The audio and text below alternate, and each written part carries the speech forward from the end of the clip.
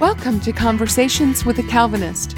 This podcast is dedicated to helping believers better understand Scripture, defend truth, and engage culture. Get your Bible ready and prepare to engage today's topic. Here's your host, Pastor Keith Foskey. Welcome back to Conversations with a Calvinist. My name is Keith Foskey, and I am a Calvinist. I am joined today, once again, by my good friend and fellow pastor, Austin Tucker from Grace Point Church in Summerfield. I always want to say Ocala, but you always correct me. So okay, so you're in Summerfield, which is near Ocala. Is that right? Yes, we sit between Ocala and the Villages. Okay. All right. Well, again, I'm so thankful for you for you being on the program with me. We always have a wonderful conversation. And today we're going to be talking about the subject of kids, and specifically the children of believers and the responsibilities that believers have in educating their children, more specifically in raising their children in the fear and admonition of the Lord. And what prompted this conversation, and what really caused me to want to reach out and have this conversation with you, because I know that your church has a school, right? Mm-hmm. You guys, for those who haven't heard before, tell us a little bit about the way your church is set up. We are we're not a big church. But years ago, God laid on the heart of our congregation to educate children. And so we took it on, and I said, if we're going to do it, we're going to do it right. Marion County, where I'm at, does not need a prep school. We have plenty of prep schools where we're at. And we want it to be a distinctly Christian school. That dream from about 12 years ago has grown to over 90 kids. We've ran out of room. We've been approved for 200, but we're in the process of building full accredited school with the most amazing teaching staff. But we're a distinctly Christian school. And now we're trying to head towards even umbrella for homeschoolers. And because I'm actually a huge proponent of homeschool, but I see Christian school as a great necessity with our current generation. Sure. Because a lot of parents don't have the means to homeschool. And so we wanted to be that distinctly Christian school with the focus of, so there's I've said this, I know I got to be quick, two different philosophies. One philosophy is we are a Christian school, and we're going to be open to everybody because we are using it as a means of reaching out with the gospel. The other philosophy is we're a school for the kids in the church. We shelter the kids. We aim them, point them at the Lord. We are going to be aimed at the church and the church kids. We are right here. We accept some kids from the outside, but our focus is to be a haven for the children away from the world. And if you've been watching what's going on in the world, our school's growing in popularity. Yeah, absolutely. Absolutely.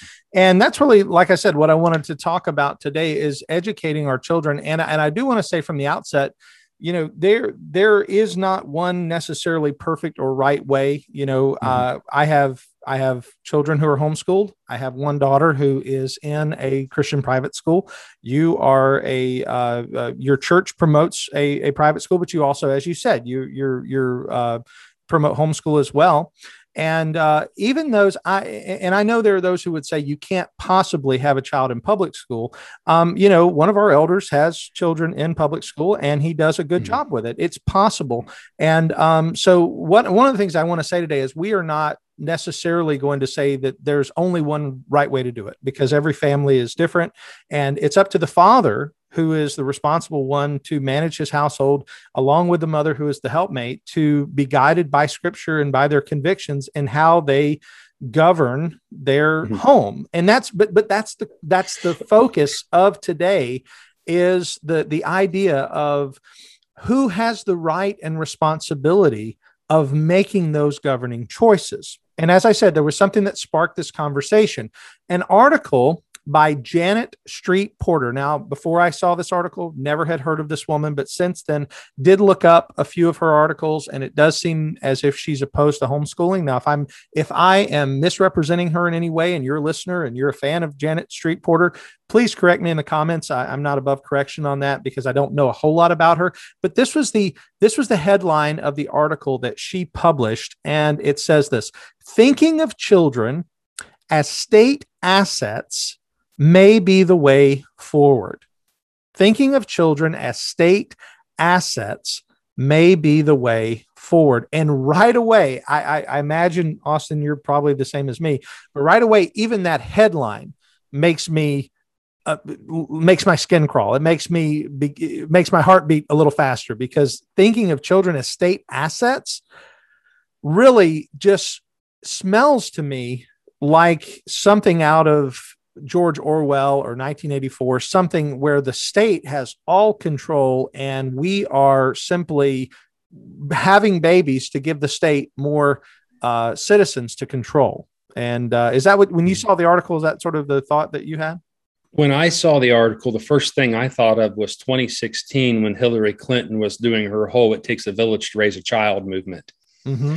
And it's this ideal that your children belong to society. They're our future, not just your future. And that was Hillary's. It was not just "it takes a village to raise a kid."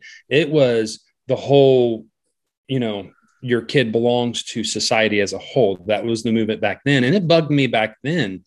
But this is not the first time we've seen this in history. And what really makes me think is, it makes me think of a lot of these communist countries, which I know you're going to get to, who have taken that approach.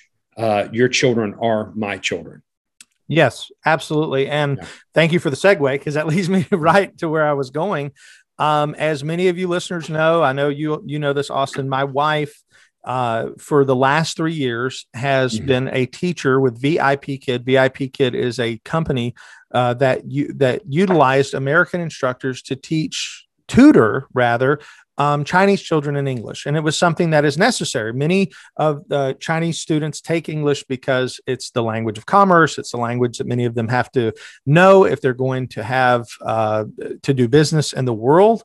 And so my wife, and she created so many wonderful relationships, not only with the students, but with the parents. And just this last month, her job ended. And the reason why it ended is because the Ministry of Education in China decided that they no longer wanted to utilize foreign teachers. They no longer wanted to utilize even foreign textbooks. It's all being pushed for very China-centric learning. And the goal there is obvious, pointing everything inward.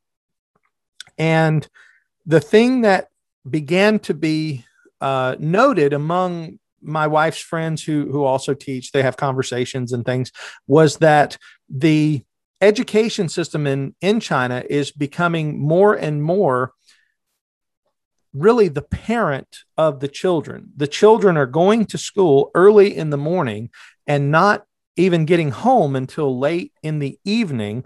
And they're doing this every day. They're having breakfast, lunch, and dinner at school. So their relationships are primarily with their teachers, as almost like parent relationships.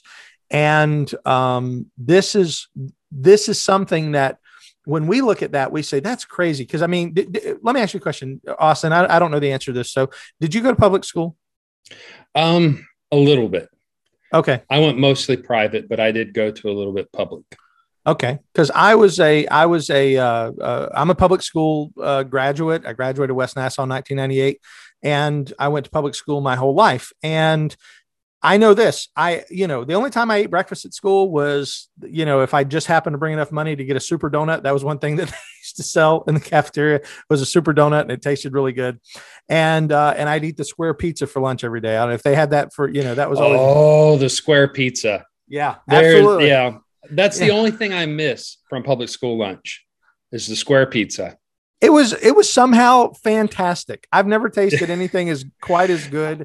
I have a feeling it's one of those things that if we went back as adults, and took it, we'd be like, this is cardboard. This is It would- cardboard and cheese. It wouldn't be as There's good. not much cheese on it.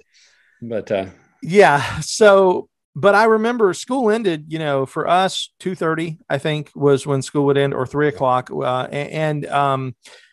At the very, if you had a sport, or like me, I did band in high school. So I maybe did an hour of band practice afterward, but I was home by dinner time. I mean, I had dinner with my parents every night, and, tried to have my homework done. If I had homework, it was done before dinner. That way I had the evening to, spend with my parents, do whatever we want to do. If we wanted to go out to eat, or most of the time we didn't go out to eat very much. We ate mostly at home, did the dishes, sat around watching a little bit of television, and, whatever. But that was, the school day was no longer than my parents' work day. Yeah. And it was modeled that way because the idea that my day was going to be longer than their day, that doesn't even make sense. And that's what we see in the countries, or in China specifically, where they're trying to promote this idea that the children need to spend more time with the state than they do with the family. And I mentioned this prior to the program, but I want to make sure that I say it to the audience. The Bible provides for us three different, at least as I understand it, and I'm let Austin opine here in a moment. The Bible provides for us three different spheres of authority that we have to recognize in the world. The first sphere of authority is the family, where the father and the mother have authority within the home over the children. And there's a certain responsibility that they bear over those children. And then outside of that, there is the authority of the state. The state the Bible tells us the state has a sphere of authority, and it's a recognized and important sphere of authority that it has and it exercises. And it is necessary. I want to say this from the outset, and I think you would agree, Austin. Maybe you'll say it a little differently, but I'm not an anarchist. I'm not anti-government, anti-state. I know there are some people who would say the government is unnecessary. Each man is, but even the hardcore libertarians would say there has to be some rules. There has to be somebody has to be in charge of administering good and administering, as Romans 13 says, somebody has to bear the sword. Yeah, absolutely. Thank you. Yeah. Thank you for, So, so the sphere of the authority of the government is put in place scripturally.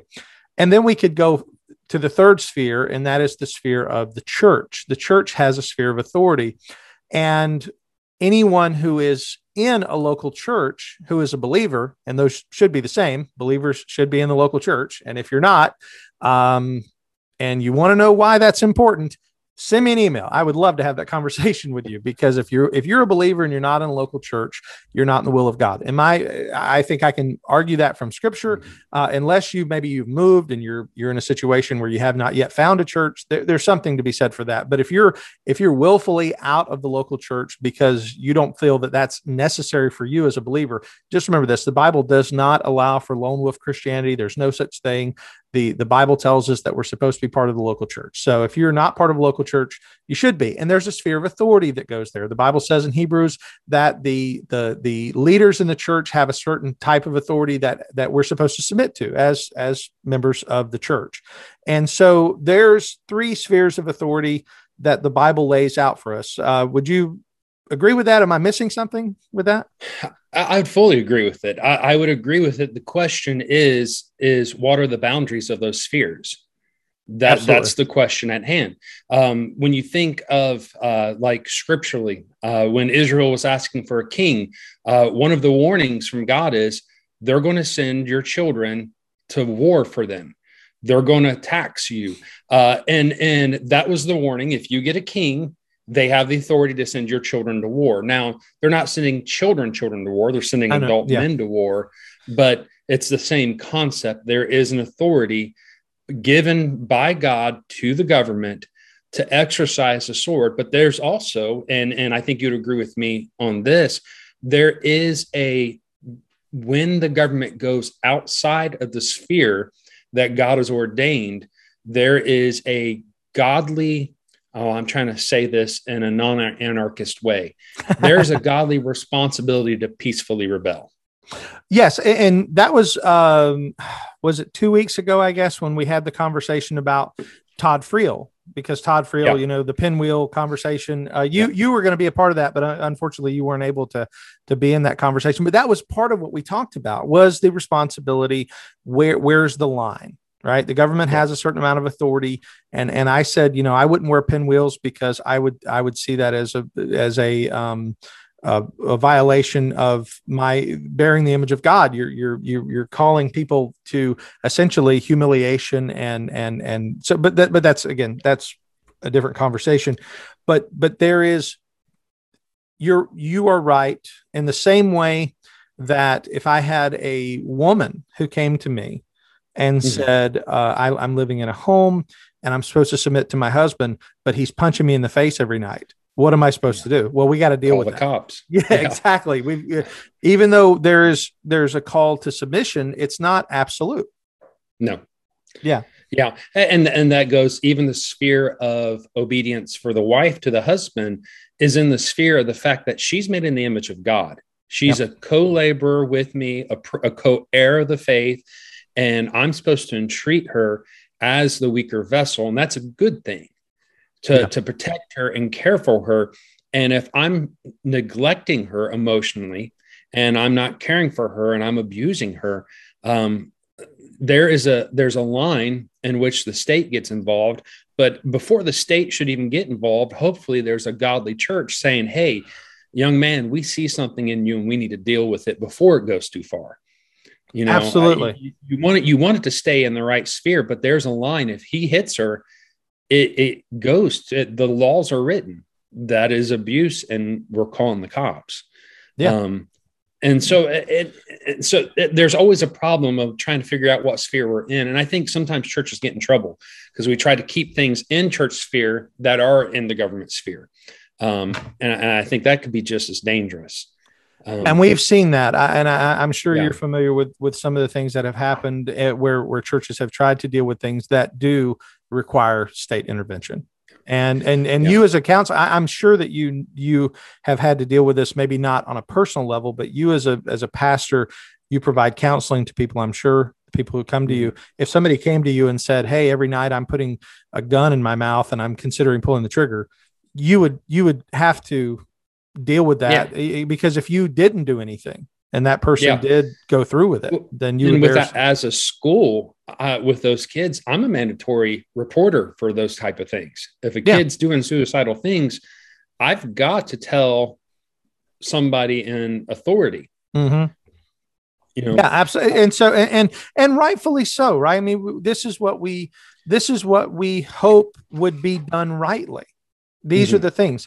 And so when someone says, getting back to the article, no, we're going down the right path because we're veering back into the thought, because when she says, okay, thinking of children as state assets, well, let's take a step back. Are my children citizens of the country that we live in? They, in a sense, they are, but my children, I want to use the example you mentioned earlier, because you mentioned about the church and the state, and the church intervening first in certain situations, such as, wife and husband having issues. Maybe the church would intervene if they're in a godly church. I'm going to ask you this question, and I didn't ask you before the show, so hopefully it's okay to ask. Does your church take children into membership, full membership? No and yes. It's kind of so children in our Constitution, and that's a touchy situation. Children in our Constitution who are children of members enjoy full benefit. That's how our Constitution says, of church membership. And that when they become 18, they can come, as if they've been baptized into the church and believed in faith, they can become a voting member with full benefit. So a child has full benefits of membership in the thought that we have the family that's a part of the covenant community. Okay. That's there's a tear there between us Presbyterian brothers, us Baptist brothers on that one. But you are Baptist and I'm Baptist. And yes, so we would say that children, just because they're born into a Christian family, are not necessarily Christian. You're speaking of children that have been baptized. Yeah. Well, no, children in general enjoy membership underneath their parents, not themselves. So they enjoy the full benefits of membership under their family. So if their mom and dad are baptized members, yes, they don't get to vote. They're not teaching their children. So it's not really, that's a touchy subject. Yeah. Well, go ahead. No. Well, you answered the question I was going to ask is, can they vote in a congregational meeting? The answer is no. Okay. See, and that's in our congregation, a child of a believer, even if they are baptized, is not able to vote until they are, and we use 18 as the number, though, even though I know it's not a magic number. It's the number where they can vote in the elections, state elections. So it's the number in our society as we see adulthood. Yeah, exactly. And so in our Constitution, it says a person cannot be a member of the congregation, a full member of the congregation, until they're 18 years old. But like you said, we just had, this year I baptized 3 girls. I baptized 2 13-year-olds and a 12-year-old. I think I may be wrong on those ages, but they were all around, preteen, teenage years. And certainly they can now help on the worship team. They can now help, things that non-members can't do. We don't let non-members lead worship. So they could come and sing on the worship team. They can certainly participate in other areas that members would, but they wouldn't be able to vote. And my whole reason for bringing this out is because we believe, and I think you would agree, that those children still remain the responsibility of their parents until they are adults. And I would say even past 18, but we're saying at the minimum 18, because that is, they're still under the authority and the recognized, like for instance, let's say one of those girls, heaven forbid, fell into sin. We would go to their parents first, and we would say, what's going on in your home that this is happening? And we would begin with the father and the mother, because they have a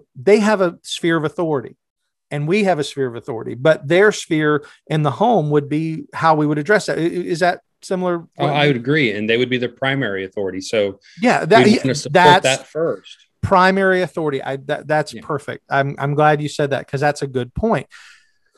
We're not saying, neither you nor I are not saying that the state doesn't have any authority at all, because the state does have some responsibility, does have some authority. And like I said, if it came to be known that there was a man down the street from me who was beating his children, I would want the state to step in and remove those children. I'm a former foster parent. We have children who were in the foster care system and, who are our children now, but there was a time when they had to be removed from a home. And, that happens. Unfortunately, that happens a lot. There are a lot of times where children are removed. And in those situations, the church wouldn't be involved, because most of those people are not believers. Most of those people are not saved. And so certainly we're not saying the church doesn't have any voice, but the most dangerous thing that I see, and I'm going to let you opine for a moment, but one of the most dangerous things I see is the elimination of the authority of the parent. Okay.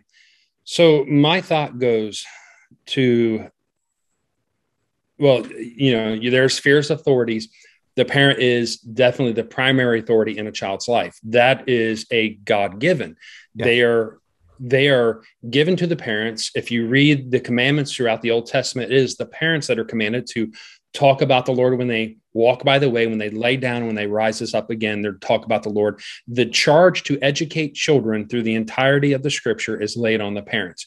And this was understood through early American culture. Early American culture, parents thought it was their responsibility to teach their kids to read, which is the reason why in Doug Wilson's book on education, literacy was much higher back in the 1800s than it is now in America, for the very fact that parents thought It's my responsibility to teach kids to read. So long before they ever went to the one-room schoolhouse, they were reading because it was parental responsibility. Now, parents have shifted. We have given our responsibility to the state. It's your job to teach them to read. That's right. And that shift has shifted it shifted every part of the American life, and it's been a slippery slope.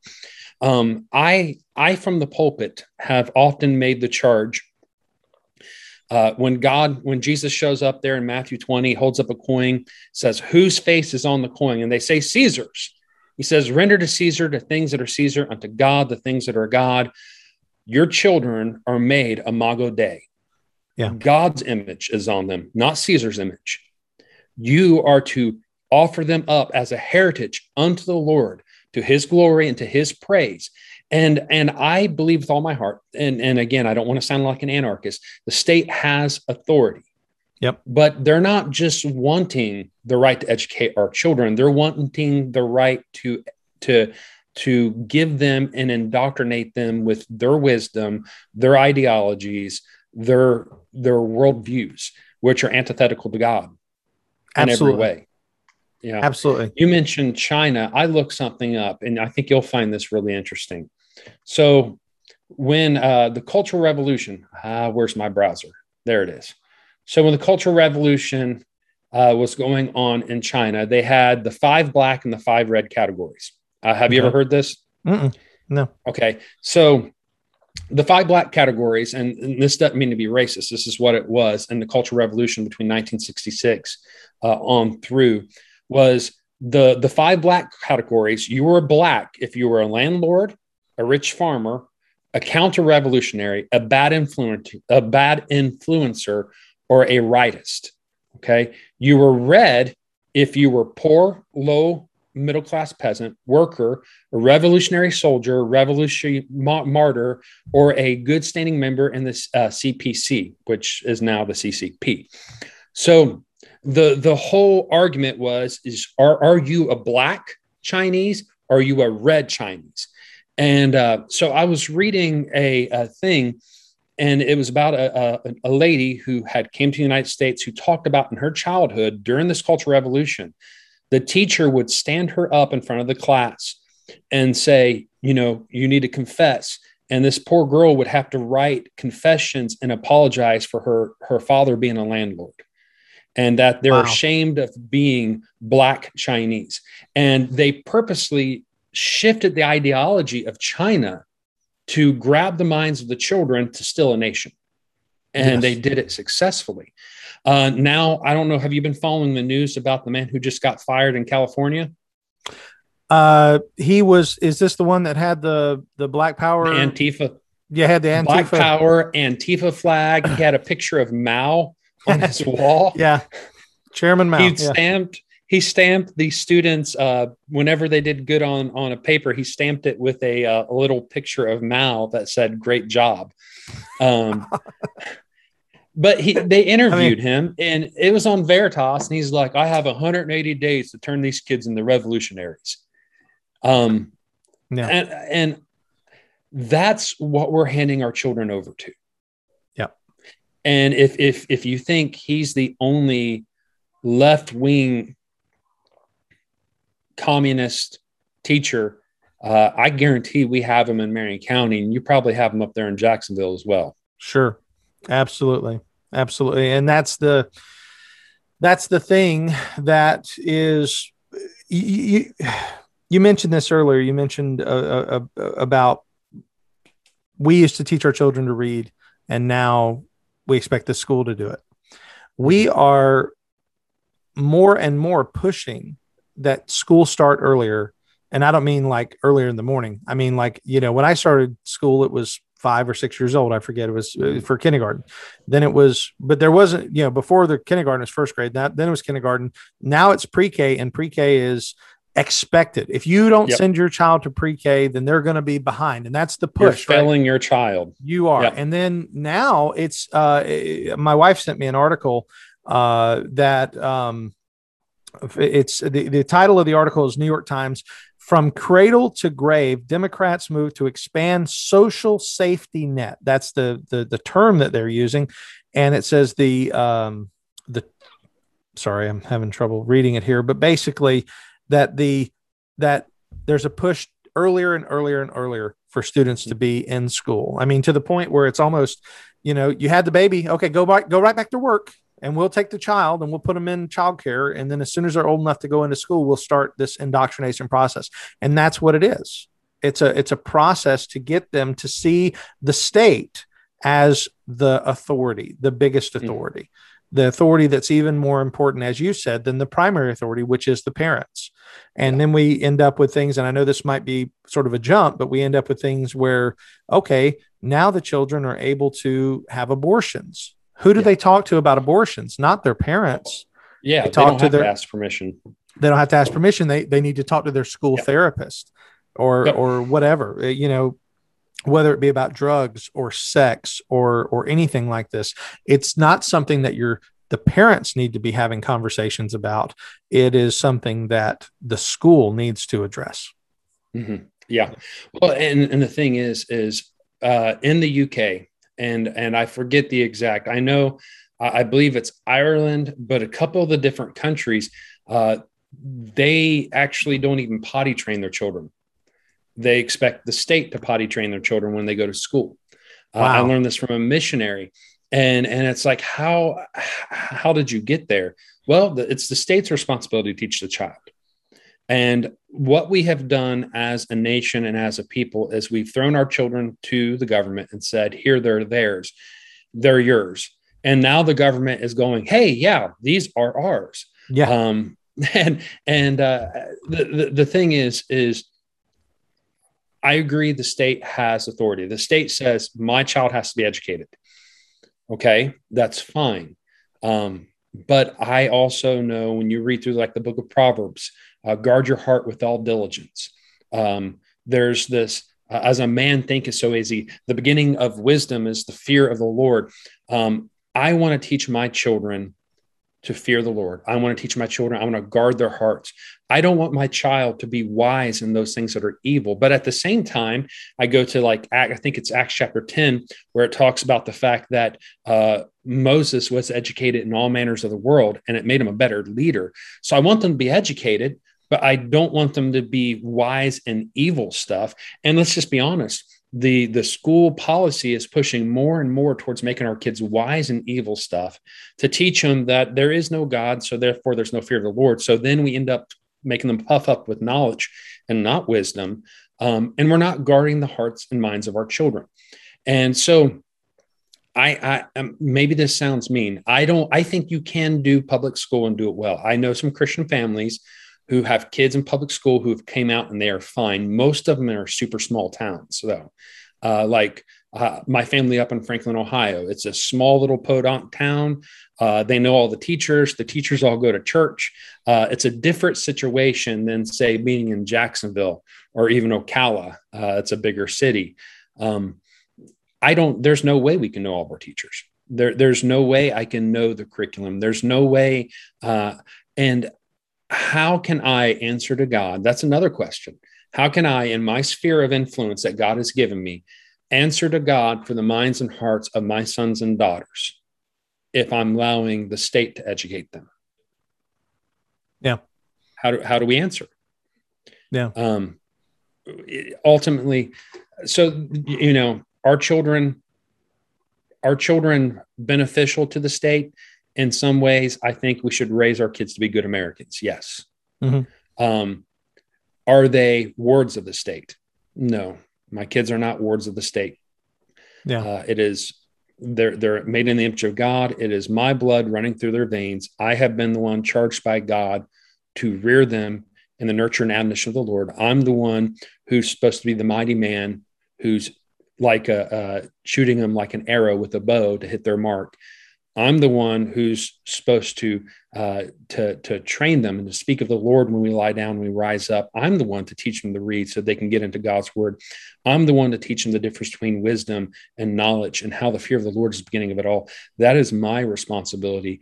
And they will have to go over my dead body to take that responsibility from me. Yep. Yep. And that's it. That's really the heart of what we're talking about today, because that's what they're trying to do. That really is the heart of articles like this and others, which try to promote the idea that your children don't belong to you, that even though your blood is coursing through their veins, that doesn't matter. They're just stardust, Austin. Don't you know? They're just, your God doesn't exist. That really is the heart. And that's sort of what you have already alluded to, that the entire promotion of the state right now. And I want to give you an illustration, an anecdotal illustration. There is a teaching platform called OutSchool. Have you ever heard of it? No. OutSchool is an online learning center where teachers of all kinds of various backgrounds can go on and teach classes in all kinds of different things. And recently I decided to sign up to possibly teach a class in public speaking. That'll give you an idea. So what you have to do is you have to go through a background check, and parents would find you. Let's say you wanted to teach a class in beard grooming because you have a wonderfully beautiful beard. Maybe beautiful is the wrong word. Very manly. Let me back that up. I like dapper. It's an old English word. And that hat, you are very dapper. So let's say Austin wants to teach a class in beard grooming. You go on and you go through the interview. Well, it's not really an interview process. You have to film yourself teaching a little bit of whatever it is you're going to teach. And then you have to submit yourself to a background check. And the parents will find you, and they will choose whether or not to essentially hire you and put their children in your class. And you say, okay, every Tuesday and Thursday, I'm going to teach my beard grooming class, and it's going to go for 6 weeks. And they would pay a certain amount of money, and that money would be funneled down to you after, of course, OutSchool gets their portion, because certainly they're making money on it. That's how these things work, right? It's a platform, a teaching platform. And I think I don't think it's a bad thing. Like I said, I signed up for it because I was going to teach a public speaking class. But there are people there who teach everything from history to English to art. And the reason why I bring it up is I think that it could be wonderfully beneficial for homeschoolers who did want their children to have access to other things. But the thing that got my attention was that when you were signing up for this, if you did go and teach on it, if you do sign up, there very clearly from the outset, we are a secular organization and we do not allow any religious teaching. Oh, wow. And that was like within the first set of rules was like there. Mm-hmm. And so what I did was I began to look through the classes that they do offer. And there were Bible classes, but it was like Bible as mythology and Bible as history.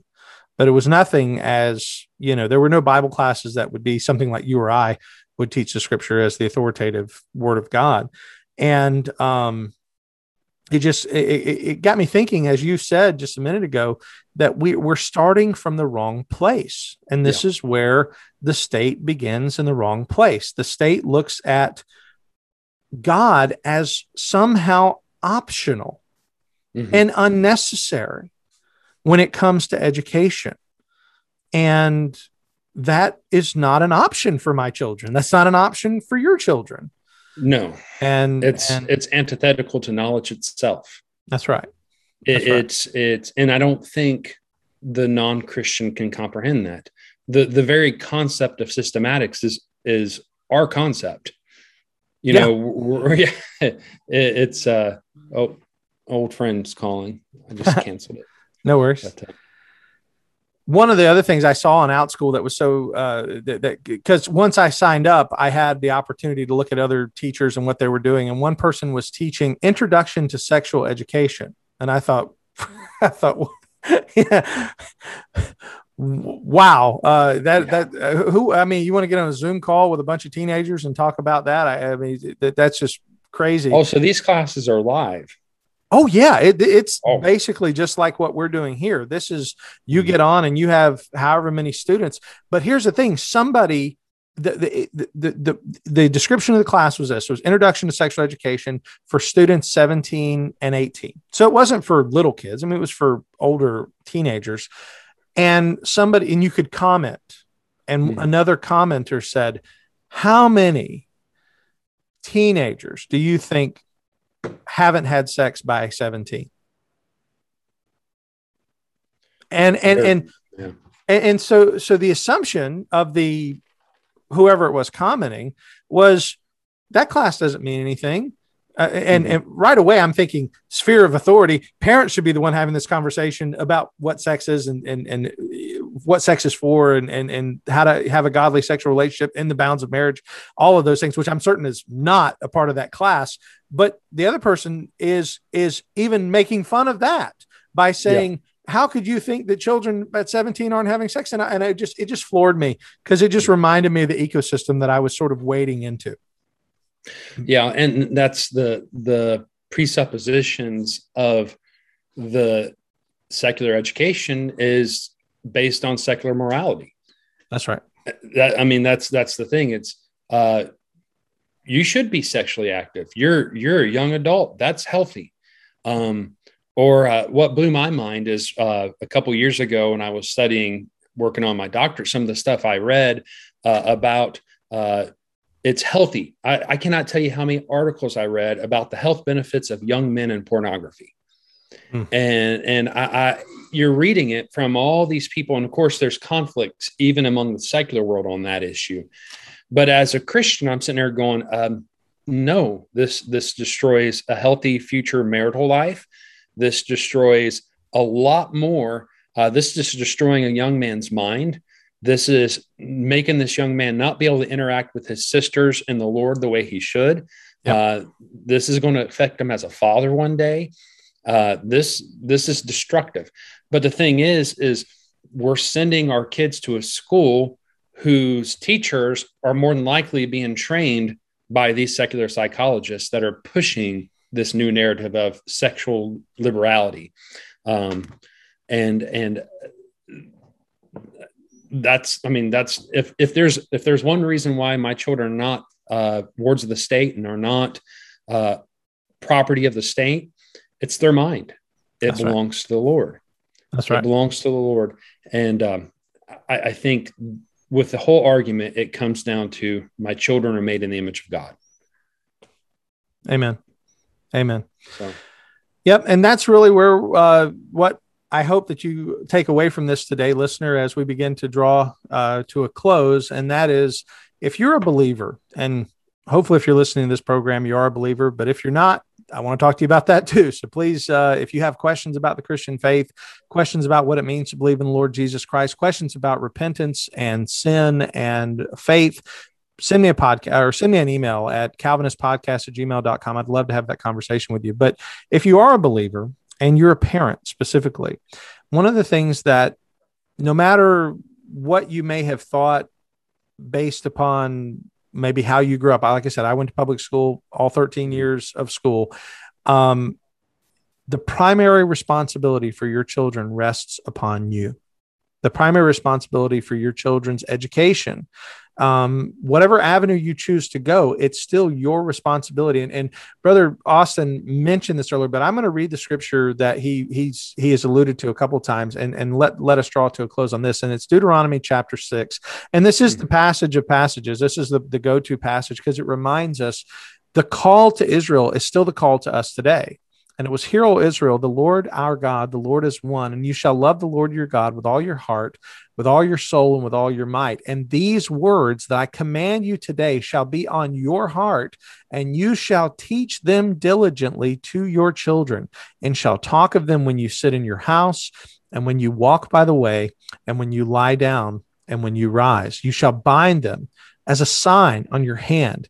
They shall be as frontlets between your eyes. You shall write them on the doorposts of your house and and on your gates. I want to tell a quick story. Reading the scripture, as I was reading the scripture, I was reminded of a story.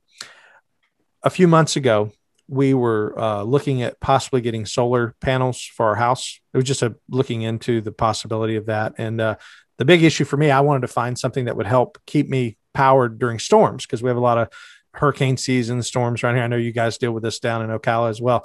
Not Ocala, Somerville, where you are. We all deal with, we're Florida people. We know what hurricane season is all about. So the electrical, I'm sorry, the word escaped me.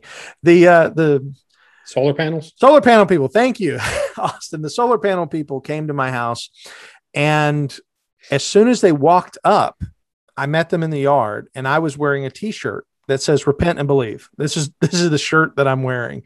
And they come into my house, and my children are literally sitting in a circle around my wife, and she's reading their daily Bible reading to them. We didn't plan this. This was not we didn't say, "Oh, here comes the solar people. Let's all get in position." It wasn't. They just happened to come. I was in the backyard, and I heard them drive up. I walk around. I'm wearing my Repent and Believe shirt. They walk in. There's my wife sitting on the ground, and it was sort of like, it was almost like Little House on the Prairie. Like all the kids are sitting around listening to Ma read from the Bible. And then we sit down, and I didn't even notice it right away, but behind me was our whiteboard that we used for homeschooling, and was written up there was our catechism question for the day, which I don't remember what it was. But so here these people come in, they had to have been thinking, I've just walked into the craziest family, because it's certainly different than what I'm sure that they're used to. And you're the Fosky cult. Yeah. But again, what are we doing? And I'm certainly not putting myself on a pedestal or saying, I'm a standard that anybody else should be looking to. But the reality is, the goal of our family should be that the word is just part of what we do. It's part of our life. It is how we live.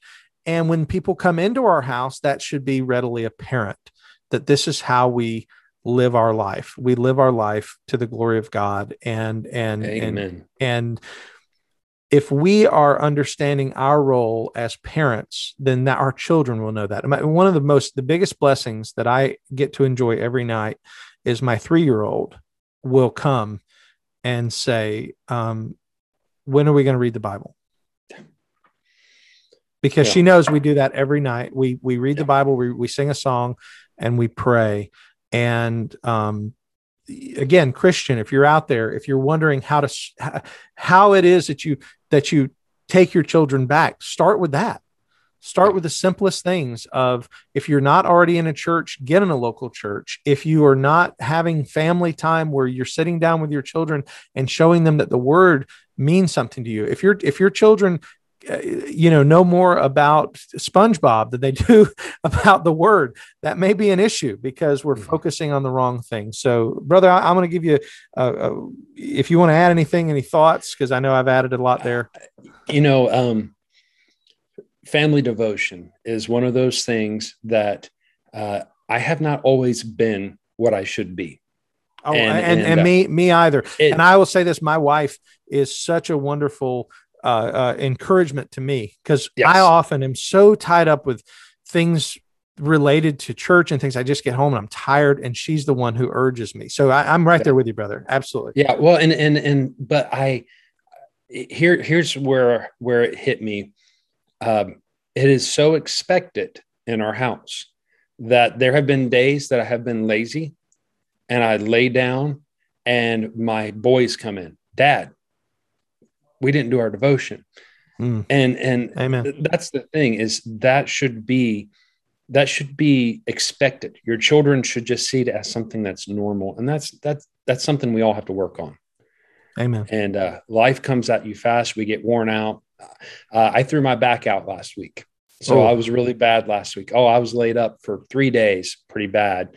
And the boys coming in every night. And it's like, we're going to get back. I just can't even sit up right now. Go read your Bibles yourself. You guys are old enough. I love the fact that my boys expected it. And that's the goal. I mean, you're not going to be perfect, but if you're doing it and are hitting more than you're missing, and your kids are expecting it, you're doing well. Amen. Yeah. Amen. Absolutely. And again, the first and primary sphere of authority in your children's life should be you. And your goal and our goal should be as Christian parents to point our children to the Lord, to teach them when they rise up, when they lay down, when they're going out, when they're coming in, to look to the Lord Jesus Christ. And the state, it's got a purpose, but its purpose is not to be the parent. And certainly its purpose is not the primary educational avenue for our children. We are to teach our children. We, as the scripture says, to teach our children diligently to love the Lord. All right. Well, Brother Austin, thank you so much for being on the program today and dedicating your time to this evening. And thank you, listener, for being with us today. I hope that this has been an encouragement to you. And if you need resources, again, if you have questions about salvation, if you need resources for anything that would help you in regard to family devotions or anything like that, that you could help, that could help spring you along to doing those things in your home, please send me a message at calvinistpodcast@gmail.com. Thank you for listening to Conversations with a Calvinist. My name is Keith Foskey, and I've been your Calvinist. May God bless you.